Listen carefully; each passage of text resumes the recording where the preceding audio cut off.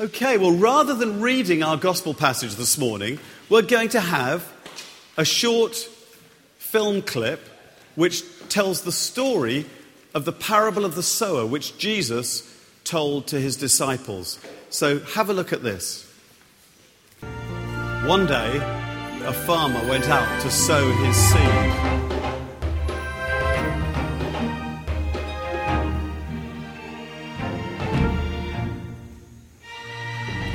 Some of it fell on the path.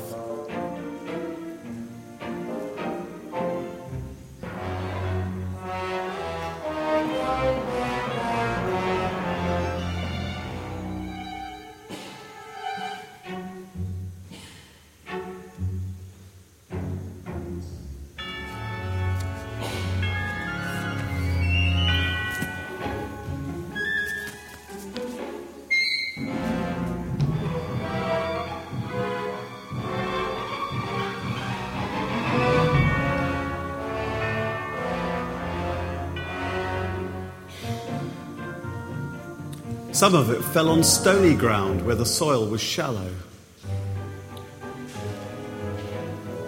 Some of it fell on thorny ground.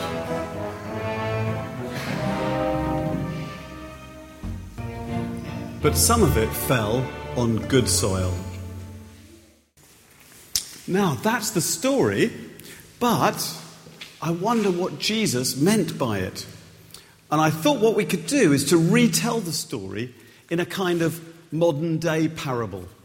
But I'm going to need 4 helpers to do this, and I'm going to need 4 helpers who are confident readers, who feel they're confident at reading. Yeah? So, there's a couple of hands here. Why don't you guys come up? Any other one? Yeah? Why don't you come up? Any other people who feel they're confident readers? Okay, Eddie, you come up there. Fantastic. And if you come and stand behind the table, behind one of these books, there are 4 homework diaries there. Because you see, what happened was that their teacher on Friday gave them some homework to do. And the homework was this. It was write about God's love for the world and tell your friends. That was the homework. It was write about God's love for the world and tell your friends. So what we're going to do is we're going to see how they got on. So what I'm going to ask them to do in a moment is to read out the homework that they've done as a result. So, David, let's have a look at your homework. Shall we? Yeah. What does it say? Nothing. Oh, it's blank. David, you didn't even write down what you were supposed to do. Can I just say that we're only pretending, okay, this morning? Okay. And I know that David is a very conscientious boy with his homework. I know because his mum told me that all his homework is outstanding. I didn't know she meant that kind of outstanding. But no. Sorry, I'm only joking. Don't worry, David. So, the thing is, that's a bit like the seed that fell on the path. It never even got going. It never even got started. The birds took it away. It got trodden on. And unfortunately, David never even wrote down what he was supposed to do. Right, we'll move on and have a look at exercise book 2. Eddie, would you like to read out what you've done for your homework? Tell people about the good news of God's love. Oh, okay, so you wrote down what you were supposed to do, and what did you write after that? Nothing. Nothing? Oh, no. So, in fact, so what you did was, you were listening to the teacher, you were quite excited about doing it, you wrote down what you had to do, but you got home, you were tired and hungry, and you didn't feel like doing it, did you? Tut, I don't know. So no one would have heard about God's love from your homework either. I don't know. Let's have a look at number 3. What does your homework diary say? Tell people about the good news of God's love. God loved the world so much that he gave his... God loved the world so much that he gave his... And what does it say after that? ... Yeah, and then? And now I think I will go and play on my Xbox FIFA 13. Oh, look at that. So we started to write down all about God's love, but we got distracted by our Xbox or whatever it was. So that's a little bit like the seed that fell on the thorny ground. Because it fell on the thorny ground and it got going. You're doing really well, but then the Xbox and other distractions choked you from finishing. So that's a bit like the seed that fell on thorny ground. We heard a little glimpse about God's love, but we got off track, didn't we? Right, let's see what the fourth one says. Tell God about the good news. Sorry, to start again. Tell people about the good news of God's love. Right, and then... God loved the world so much that he gave his only son, Jesus, so that everyone who believes in him would not be lost, but have eternal life. Fantastic. Does it say anything else? Must remember to tell all my friends about this. Fantastic. He wrote down what he had to do for his homework. He wrote down all about God's love for the world. And then he said, I must remember to tell all my friends about this. That's brilliant. And that's like the seed that fell on the good soil. Because it grew, it put down deep roots, and it made a fantastic, huge crop, a huge harvest. And so that's what the story of the parable of the sower is all about, really. God loves the world so much, and he wants us to go and sow seeds of this good news. He doesn't want us to ignore it and do nothing.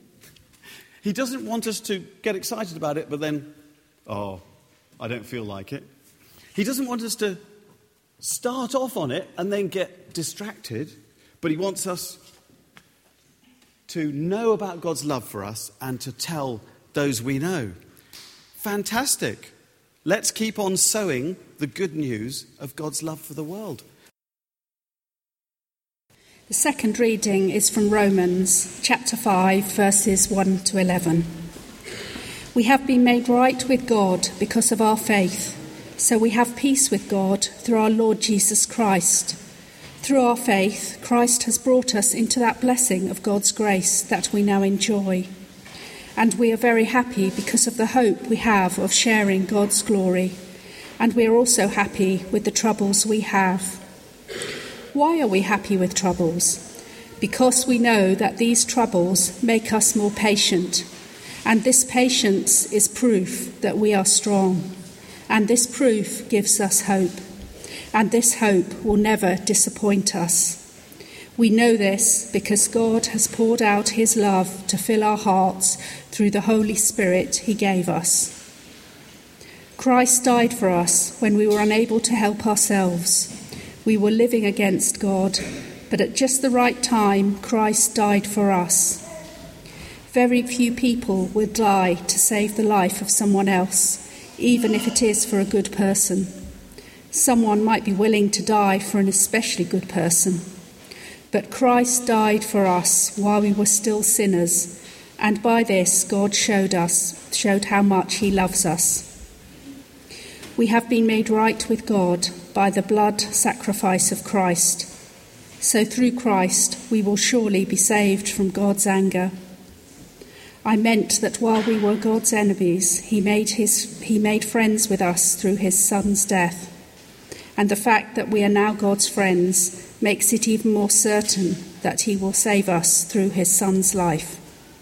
And not only will we be saved, but we will rejoice right now in what God has done for us through our Lord Jesus Christ. It is because of Jesus that we are now God's friends.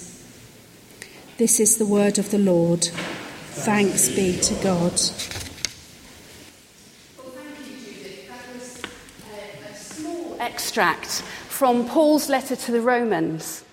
And Paul wrote this letter to the Roman church because he wanted them to know and to understand how much God loved them, how much they had, what riches they had in their belief in Jesus.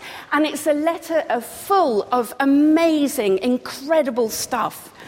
But the stuff I want to talk to you about today is where he says about patience and hope. I don't know about you, but there are times I need a lot of patience and hope. And can we have the first slide up, Martin? I want to tell you about my broccoli.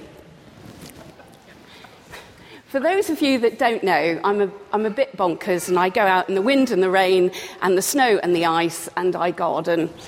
And about the end of March this year, I got very overexcited because the sun was out one afternoon, and I thought, I know, I'll plant some broccoli. And we've got some raised beds at the end of our garden. So I stuck in loads of broccoli, and I got really, really excited, thinking, I can't wait to harvest this fantastic broccoli. And then the rain came, and the wind came, and the sun came, and I was in my kitchen thinking that broccoli, it'll be growing, it'll be so nice, be so luscious to eat. And then I went down to the bottom of the garden and discovered the slugs had eaten every last piece of my broccoli. And I was really upset. But I thought, never mind, I'll plant some more. Eternal optimist. So I planted some more broccoli in the same raised beds, even put, and I hate to admit this, but I did put some slug pellets down. And I thought, well, that's sorted. Broccoli, come July, lots and lots of broccoli, it'll be fantastic. The wind came, the rain came again, more sunshine. And I was in my kitchen in my house thinking, oh, I can't wait, and thinking about this lovely, luscious broccoli, because it's so much nicer when you grow it than when you buy it from the supermarket.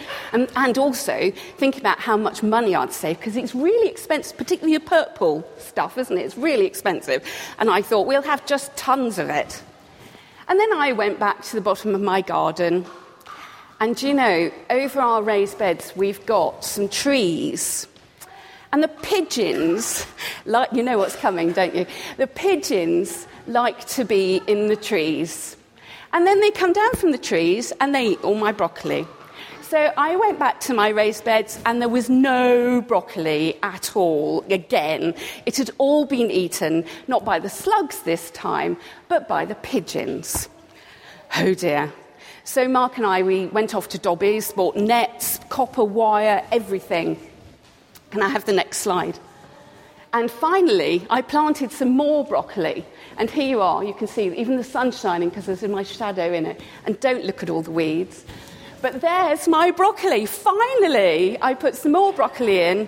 It's like Fort Bastion. You know, there's copper wire all around the bottom of the raised beds. There's slug pellets. There's nets. And finally, look, I've got my crop of yummy broccoli. But I needed more patience than I have, actually. I had to wait for the broccoli to grow. I had to wait for the slugs to drop dead. I shouldn't say that, should I? They're God's lovely creatures. And for the pigeons to get bored of trying to get through the nets. And there I have my broccoli, which I hoped for from the end of March. Does anybody else have any other stories of when they had to keep trying, keep persevering, keep on in patience and hope? Oh, Sarah, thank you. I did, because when I was knowing I was getting a new flat, I kept saying to myself, it's not going to happen, it's not going to happen. But I posted it, and now I've got a new flat. Brilliant. So Sarah carried on in patience and hope that a flat would appear, and it did. That's fantastic. And there was a hand up over here, wasn't there? Did I imagine a hand up over here? Oh, brilliant. I've had similar problems as you. I put runner beans in and they were lovely, and I went out and the whole lot, yeah. I had about 3 left, but I have put some more in, but even so, I daren't put slug pellets down. I've got 2 cats. Well, so have I. But there are other things. Yes. But yes. I have now harvested 3 beans. Yes. So there we are. Again, patience and hope with the runner beans. I know just how you feel. It's so frustrating, isn't it? So that was what Paul was trying to tell us, that actually, if you keep on in patience and hope, like the sower, as Pads was telling us about, the sower kept on sowing, kept on saying, well, I'm going to sow this and it might be in rocky ground. And it's a bit like us. We just have to keep on telling people, as Paul did, about the riches that we have in Christ Jesus. We have to just keep going. And sometimes people will turn away.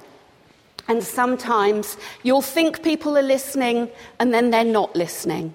And sometimes, just sometimes, people will come to a real living faith in Christ. And that is just the most amazing thing. So we just have to keep on going, as Paul was asking us to. Thank you.